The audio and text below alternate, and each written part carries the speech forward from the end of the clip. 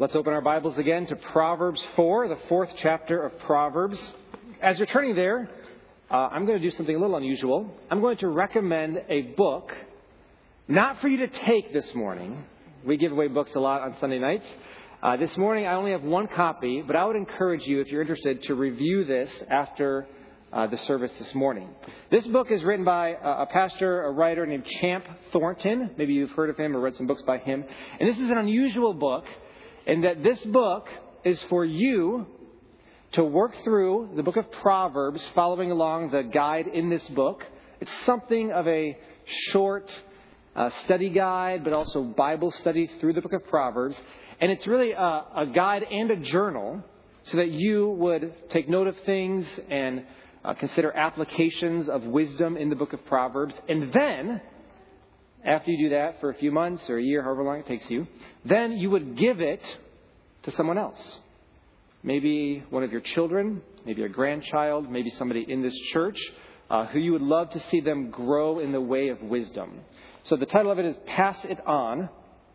Subtitle, A Proverbs Journal for the Next Generation. And so I'm just going to put it down here on this table. Now, I know that this means you'll have to remember about it in 45 minutes, right? But maybe you'll jot yourself a note if that interests you. And then, of course, you can find it at all major booksellers worldwide, including that small bookseller named Amazon. You can find it there, all right? If you want to take it, ask me. And I'll see if we have an extra copy for you. But this is not like Sunday nights where we give them out. This is for you to review. You're in Proverbs 4. Let's pray together, and then we'll consider what God has for us this morning from this chapter. Oh God, we are so thankful that when all else fails, you never do. We're thankful that nothing can separate us from your love through Jesus. We're so grateful that we are yours, that you are ours. We're thankful for your peace that comes in the midst of storms. When we look to you and we find shelter in you, even during affliction. So, Father, we draw near to you again this morning through Jesus. We thank you for your word as it guides us. And we pray that we be people of your word, not just knowing it, but living it. And Lord, we ask again for those who are here this morning in this building who have not come to you through Christ. So they don't know this lasting peace, this deep-rooted joy that enters into eternity. We pray that you would save. Lord, please build up this church through your word. In Jesus' name, amen. So I've been a coach for 25 years. Different sports, different seasons, but I've coached for 25 years. I've been a teacher in some capacity or another for 20 years. I've been a parent for 15 years. I've been a pastor for 10 years. What that means is I've done a lot of talking. I've given thousands of pregame speeches, of halftime pep talks, of lessons, curriculum, thousands of messages and sermons.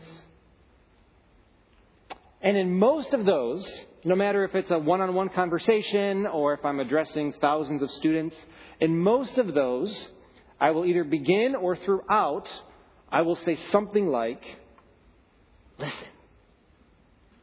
Listen. Or if it's a larger crowd or a noisy atmosphere, I'll say, hey, pay attention, pay attention, pay attention, focus. I just woke up some of you.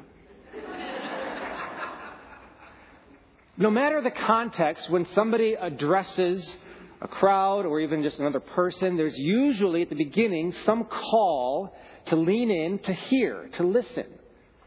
Right? So in a few hours, Dan Campbell will gather the Detroit Lions around him and he'll give them some kind of pregame pep talk. And I don't know exactly what he'll say. He may not know yet what he'll say. Never quite sure what he'll say, but I do bet, I don't actually bet, but I think that he will say something like, hey guys, listen up. Okay, here we go. Listen to what I have to say. Pay attention. Now, when that happens, what normally follows is something they've already been told. This is true as a parent, right? Hey kids, listen. No, you can't do that. I told you that yesterday. You can't do that. Right? It's true for teachers, and it's true for you. You usually say things by way of instruction that you've already said in the past. So why would you say it again? Why would Dan Campbell tell his players today to block and tackle and execute and work hard and mental tough? Why? Because we need the reminder. We need it. I need it. You need it. We need people to lean in and say, hey, focus, pay attention, listen up. Hear me. As we read Proverbs 4 earlier, as Tim led us in reading it, and maybe as you read it this past week, did you notice the 3 times that the wise father, Solomon, kind of leans into the microphone and says, listen. Look down at the Word of God here. Look at verse 1. He says, listen, hear, O sons. Look down at verse 10. What does he say? He says, listen, hear, my son. Look at verse 20. What does he say? He says, pay attention. Be attentive to what I'm saying. Be attentive to my words. Incline, or you might say bend your ear. Lean in. That gives us really the structure of this chapter. 3 different times the wise father here, Solomon, is going to say, focus, pay attention. I'm going to tell you something. And what does he tell us? For the most part, stuff he's already said. Not a lot here that's new, novel. It's stuff he said in Proverbs 1 and in Proverbs 2 and Proverbs 3. But here he's leaning in as a wise father and saying, you've got to pay attention. And then, unlike somebody who just kind of rants and raves and there's this like senseless speech, he gives reasons. There's logic involved. So verse 1 says, and I'm paraphrasing here, it says, listen, next line, pay attention, be attentive. Look at verse 2. I'm paraphrasing. I'm giving you something good. I give you good precepts. This is good. Next time he says, listen, verse 10, he says, hear, my son, accept my words. Why? Here's the reason. I'm giving you life, that the years of your life may be many. He says, what I'm telling you, this wisdom is good. It is life. And the third time he says, pay attention in verse 20. Then down in verse 22, he says, wisdom is the good life. It's life to those who find it and healing to their flesh. So why should we listen? As Solomon says, listen, pay attention. Why? Because wisdom is good. It is life. And it leads to the good life. Wisdom is so important. We have to be reminded to get it, to hold on to it, and to live by it. So there are 3 points because there are really three sections here, 3 talks. And the first point, if you're taking notes, is from verses 1 through 9. It's simply this. Listen to generational wisdom. Listen to generational wisdom. There is something a little bit new about this wisdom in verses 1 through 9. Solomon attributes it to his father. So he's kind of footnoting it and saying, this is my source, right? So look at what he says in verse 3. He says, when I was a son with my father. Now, who is Solomon's father? David, right? We might think of him as King David. Solomon here is referring to him as my dad, not my father. Verse 3 speaks about his mother. Aren't you thankful for godly parents and grandparents here? Because the son is receiving wisdom from the grandparents through the father. So then what's this message? Well, the message is, middle of verse 4, let your heart hold fast to my words, keep my commandments and live. So you have the grandfather, David, telling the son, Solomon, or the father in this case, saying, listen, let your heart hold on to this so that you will live. And so then Solomon, the father, is telling the son, listen, this is generational wisdom. And Solomon is, by implication, saying, I found it to be true, so I'm passing it on to you. I am so grateful for godly, wise grandparents. I'm grateful that I have some. I know that many of you have some. If you don't have godly, wise grandparents, and maybe especially if they're no longer on this earth, I'm grateful that we are in a church where there are godly, wise, older people. Is it okay to say older? Is that okay? more experienced, more mature people. Because they have generational wisdom that I lack, that some of you lack. And so listen to it. Listen to the biblical wisdom that comes out of their mouths. And don't just passively listen to it, but you might have to go get it. In fact, you will have to go get it. You might have to ask them for it. What does Solomon say in verse 5? This really is David's wisdom through Solomon. He says, get it. Look at verse 5. Get wisdom. What's the next word? Get insight. In case we didn't get the message, look at verse 7. The beginning of wisdom is this. Get wisdom. And whatever you get insight. Wisdom is not to be passively received. It's to be sought after and gotten. Go get it. If I can speak to people here younger than I am, maybe especially children, teenagers, there are wise people in this church who have more life experience than you, who have walked with God longer than we have, and they have wisdom for you. We ought to go get it. We ought to ask them, do you have some biblical wisdom for me? Go get it. Right in the middle of those two verses that have these 4 commands to get, you have what the opposite of getting is. So look at the middle of verse 5. Don't forget. Don't turn away. Verse 6. Don't forsake or abandon. Okay? Let's focus on verse 7 for just a moment here. Look at verse 7. What's the beginning of wisdom? Now, later on in Proverbs, in chapter 9, we're going to read that the fear of the Lord is the beginning of wisdom. So that's part of the answer. But here, what's the beginning of wisdom? Get it.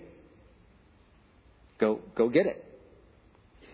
So the quote in the bulletin, maybe you already read it, but the quote in the bulletin from Derek Kidner is, what wisdom requires is not brains or opportunity, but decision. Do you want it? Come and get it. It's there for you. It's there for me. All we simply must do is make the choice, make the decision to go and get it. Verse 7 has right in the middle here, it says, whatever you get wisdom. Husbands, have you been in a situation where your wife sends you to the store with a shopping list? In a situation? I appreciate specificity in those moments. It's really, really helpful to me, right? So, I mean, it's fine to put, milk, but if you can let me know how many gallons, is 1%, 2%, like what we're talking about, okay? If there's a brand that would help me, we need cottage cheese. How much? What curd? They have small and large, and specificity just helps me. Now, my wife is very patient, and when I bring things home that aren't exactly what she was hoping for, she's very patient. But specificity helps me. And sometimes we get a list. It might say something like vegetables. Now, guys, who's with me? Who would prefer more specificity? Yeah. Okay, like fresh, frozen, canned, right? Which vegetables? How much? How ripe? I mean, are we eating these tomatoes tonight, or are they for next week? Okay, or canned tomatoes. You ever walk down that aisle of canned tomatoes? There's seasoned, stewed tomatoes, and diced, and crushed, and chopped, and sliced, and so anyway, and even it helps me to know what on that list can I not come home without. Some of you guys have been there, right? So if they don't have it, should I look for something else, or do I need to go to another store to get that thing, right? So it helps me to know, okay, listen, Kevin, whatever you get this. We need this. Even if you have to go to a different store, we need this. We need to get wisdom. You'll go through your life getting all kinds of things. And some of those are more important than others, and some have some kind of worthy substitute. But God says through Solomon, whatever you get, whatever it costs, don't neglect to get this. You need this. We need this. That's the message of this first section. So listen to it. Now, it's not simply a ruthless getting. There's also this call to cherish it, to love it. Do you see in verse 6? Love her. So again, wisdom is personified as a lady. Love her. Keep looking down at verse 8. Prize her. She will honor you if you embrace her. So the call is to pursue wisdom with all we are and with all that we have. With our minds, we decide to get it. With our will, we go get it.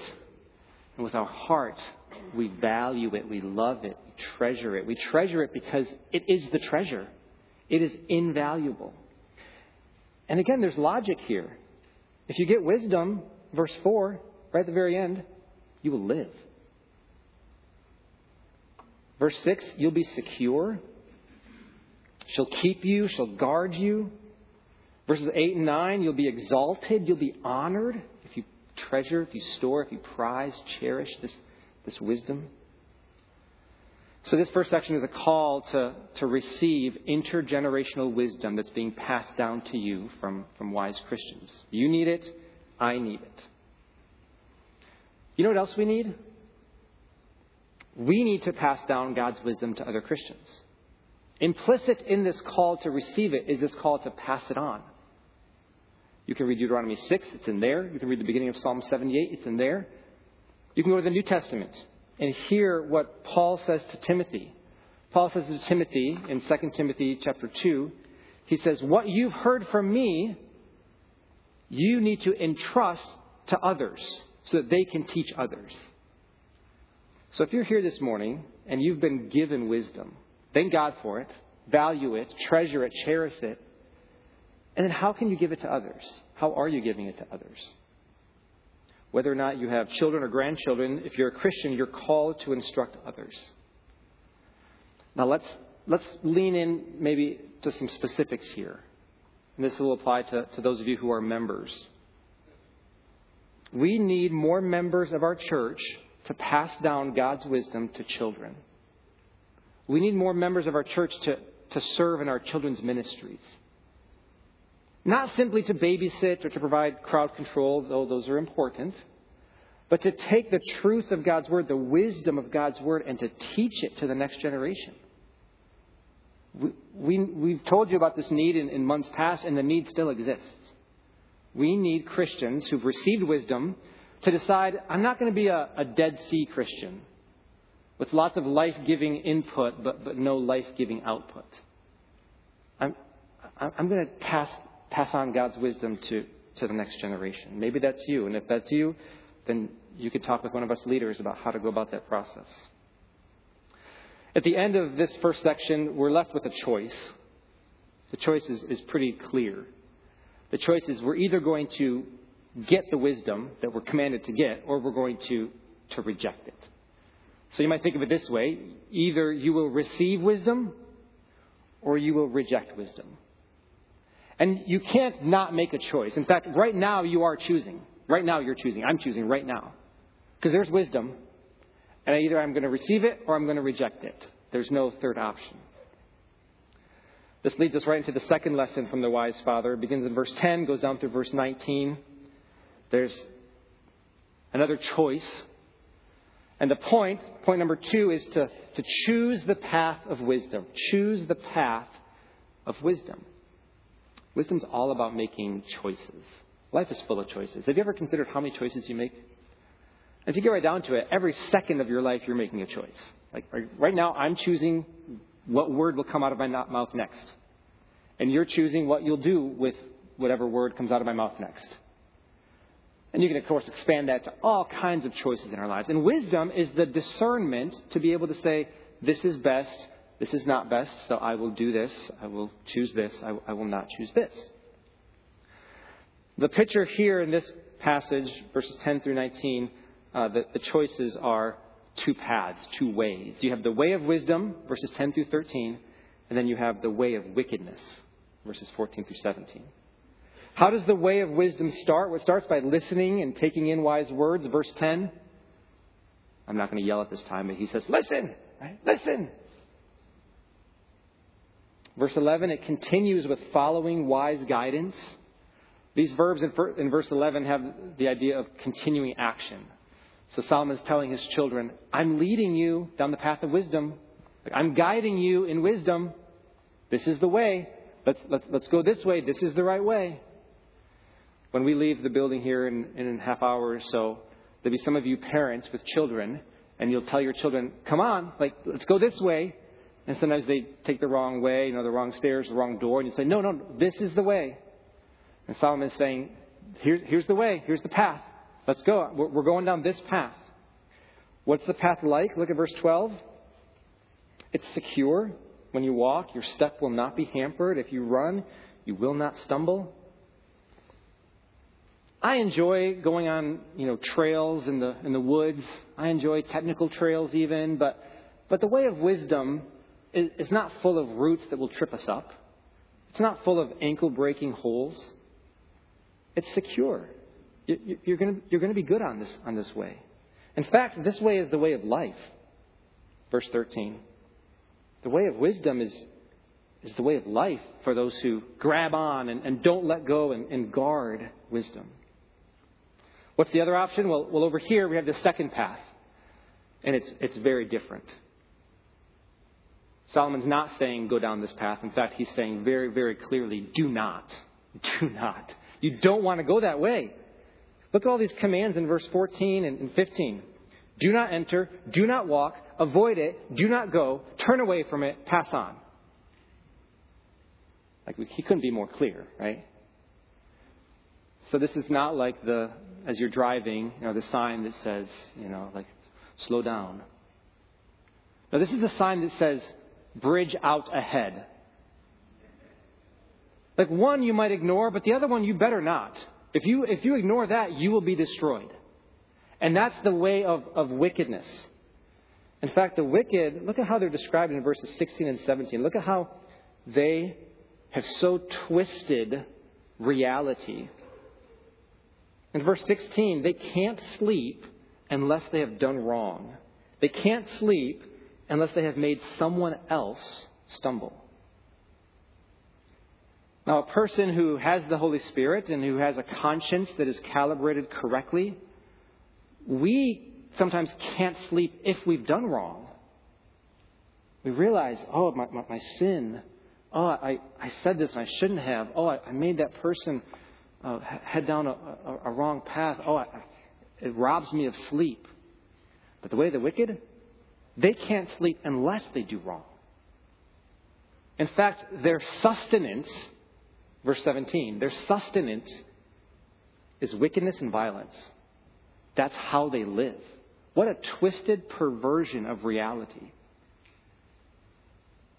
Is that really the way you want to live?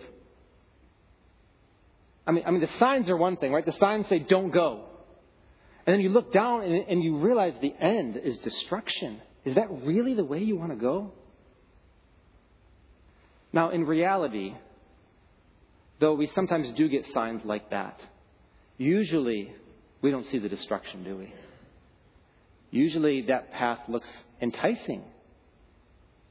I mean, people that we like, and maybe even people that we want to like us, are down that path. And it looks like they're having fun.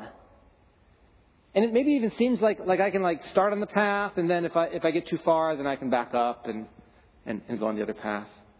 That's how usually the path looks, right? It doesn't look like the bridge is out and cars are stacked up at the bottom. So Solomon says, understand what comes at the end of this path and the end of this path. You have two choices. You can either go this way or this way. And verse 18 lays out the end of this way. Verse 18, the path of the righteous, the way of wisdom, is like the light of dawn. It shines brighter and brighter until full day. Okay? The picture is of maybe the sun beginning to rise. And first it's kind of a little bit dark, but then the light increases until the sun is... Do you guys remember the sun? Remember what that looked like? Remember? Until it's blazing and the light is full. But then the way of the wicked, verse 19, deep darkness. Deep, deep darkness. It's the same word used in Exodus for the plague that sent deep darkness on the land of Egypt. They don't know what they fall over, what they stumble over. So at the end of the first section here, verses 1 through 9, we had a choice. It was either to receive wisdom or to reject wisdom. And the choice here at the end of the second section is similar. It's either the way of wisdom or the way of wickedness. And if you want to go down this way, the commands are simple. Just to grab hold of wisdom, verse 13. Don't let go. Guard it. There's something really amazing about wisdom in this chapter. Maybe you noted it as you were studying it this week. So look at verse 13. There's a word guard. Guard what? Guard her. That's Lady Wisdom personified, right? Guard her. If you do that, look at the end of verse 6. She will guard you. Jump ahead now to verse 21. We're called to keep wise words. Keep them within your heart. Keep them. Look back at verse 6. If you keep wisdom, what will wisdom do for you? She will keep you. Hang on to wisdom. Grab it. Guard it. Keep it. And if you do that, wisdom will guard you. And wisdom will keep you. So which choice are you going to make? Which choice are you making? This path? This path. There's really only two options. And right now, we all are choosing one of them. Because see, it's not just a one-time choice. It's not simply like, well, if I step on this path, then I don't have to worry about any other choices in my life. No, we'll be tempted. We'll be tempted almost literally constantly to go back to this path, right? It's not a one-time choice. We'll be tempted all day, every day. So what does Solomon say in verse 20? What does he say? He says, pay attention, pay attention, pay attention. I'm going to say something I've said before because you're going to be tempted to go down this path. So pay attention, verse 20, my son, be attentive to my words. Incline your ear to my sayings. Listen. So the third point of the sermon comes from this last section, verses 20 through 27. Stay on the path with vigilance. Stay on the path with vigilance. Some of you have been to amusement parks. You've ridden roller coasters, right? And there's like the moment of decision, right? Like you get in the car and that like bar comes down and you think, is that thing really going to hold? Like, really? That's all? Okay. But it comes down and then the car starts moving and you've made the choice. Like you're on for the ride. That's not what this choice is. This choice is not one time, step on this path and you're good. No, the choice is every moment of every day, you'll have to choose to do what's right. You'll get the opportunity to stay on the path with vigilance. Verse 23 is the central focus of this passage. Look at verse 23 again. Keep your heart with all vigilance. Keep, protect, guard your heart, that is, who you really are inside. This word means your mind, your emotions, your will. It's kind of like everything that we can't see about you. Take all the physical stuff out. Whatever it is that makes you, apart from what we see, that's this word. Keep it, guard it, with all vigilance. With all vigilance. How do you keep your heart with all vigilance? Well, look at verses 20 through 22, right? You take in wisdom, verse 20. Verse 21, what do? You keep watch over it. Have you been in a babysitting situation where the parents say, don't let this one out of your sight. Like, keep an eye on this one. Now, wisdom isn't tricky, trying to get away from you. But the focus is, no, don't let my words, verse 21, don't let them escape from your sight. Keep them in front of you. Keep them within your heart. So that means you guard wisdom. You grab it. You hold on. I was thinking of a couple illustrations of this. Have you ever seen a toddler with a bag of fruit snacks? Like, they're going to get it, and you will not take it from their hands. They're going to grab it and guard it and hang on. Or have you seen maybe a defensive lineman when the quarterback fumbles the ball? Like, they know they probably shouldn't scoop and score. They probably should just fall on it, but then 20 other guys are going to fall on them, and they're just hanging on. They're going to get it, and they're going to guard it. And that's the idea here of wisdom. Get it. Hang on to it. Why? Well, from it, keep reading in verse 23, from your heart flow the springs of life. Your entire life, your entire being flows from what's inside of you. Your words, verse 24, your words flow from your heart. This is why Jesus said in Luke 6, out of the abundance of the heart, the mouth speaks. So it's really not accurate when we say something, we say, oh, but that's not really what I meant. Now we understand what you mean by that. But it came from the heart. Actions come from our heart. Look at verse 26.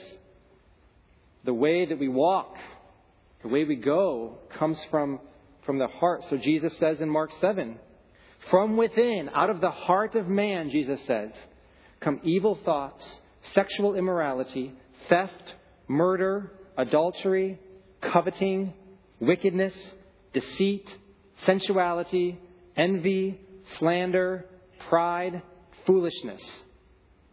Jesus says, all these evil things come from within.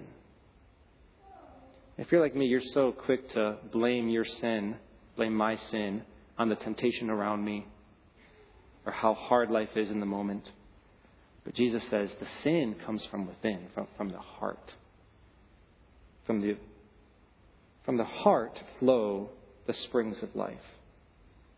Maybe this morning you're here and you've been able to, pretty well to actually put on an image that seems respectable, that is respectable, that there's some goodness that people who know you think, oh, that person, man, they really say some good stuff and they really live a good life, and you're able to control your words and your actions in public so that you're perceived in a certain way. Maybe you're known as a kind, loving, good person. Maybe others would never expect that your heart has never been cleaned. That the fountainhead of life is rotten, it's bitter. Well, if that's true of you, no matter what people perceive of you, if that's true of you, then the good news is we all have that same need. None of us were born with a pure heart, a clean heart. We were all born with a wicked heart. All of us. The only difference is that some of us have taken our wickedness, taken our sin, and gone to God through His Son Jesus and asked Him to forgive us. And we've just turned and repented of our sin and said, Lord, cleanse me, wash me, make me new, give me new life. Restore life to my heart. And that's maybe what you need today, is you need a clean heart, a new heart. More importantly, you need a forgiven heart. And so the call for you is just to go to God through Jesus, just to repent and believe in what God has done for you through His Son Jesus, to trust that Jesus, the perfect one, who didn't have a wicked heart, that He decided to take all the punishment for the wickedness that's in my heart and in yours. And He decided to take the punishment for that sin. And He died in our place. So that those of us who have wickedness in our hearts, that we can receive His purity, His forgiveness, His righteousness. That we can actually obey God and follow His good way, follow the way of wisdom. The choice before you today is to either turn to God or turn away from God. So the choice really is for everyone here, right? Receive wisdom, reject wisdom. Get on the path of wisdom or get on the path of wickedness. Stay on the path or, end of chapter 4, verse 27. Or swerve. Do not swerve. Those who've gone before us in life, those wise Christians, grandparents, or just more mature Christians, they're calling to us to make the right choice. In essence, they're saying, listen, hear, children. Pay attention. There's good life and there's destruction. What are you choosing? Because you're choosing something. We all are. Let's pause and pray, shall we? Would you bow your head and close your eyes? And I'll give you just a few moments of quiet as you consider these choices. Maybe you would respond by choosing God and choosing Jesus and choosing his way of wisdom.